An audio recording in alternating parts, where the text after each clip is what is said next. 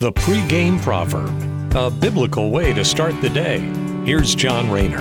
Our Ecclesiastes verse today really puts our high views that we have of ourselves in check.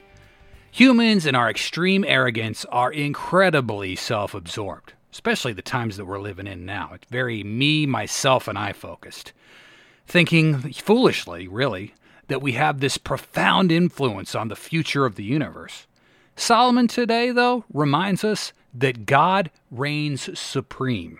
Ecclesiastes chapter 3, verse 15, the Word of God says, "What is happening now has happened before, and what will happen in the future has happened before." Because God makes the same things happen over and over again. It's like the saying goes, the more things change, the more they stay the same. In other words, the events that seem to be brand new in our lives right now actually happened already. You think along the lines of wars. That's definitely one thing that has been consistent throughout time. Man fighting with themselves and murdering one another. Here in 2021, we can now remotely launch drone strikes at the press of a button, but the end result is no different than the different battles that have spanned the expanses of time since the earth was created.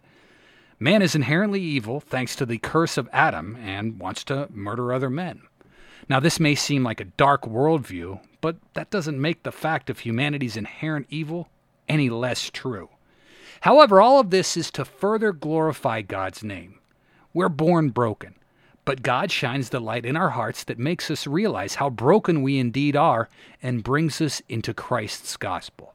The realization that we have that nothing we can bring to the table, no nice memes that we share, pleasant words that we say, or good deeds that we do, none of that is going to cancel out the debt that our sins have piled up over the course of our lives.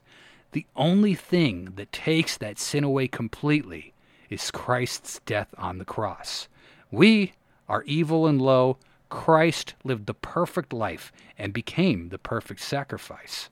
God loved us so much that he sent his very best to die for us so that we could be made right and have fellowship with Jesus in the life that comes after the one that we're living right now. The pregame proverb with John Rayner. Look for it on all podcast platforms and have it delivered to your smartphone. The pregame proverb, proud partners of The Bar, the Biblical and Reformed Podcast Network.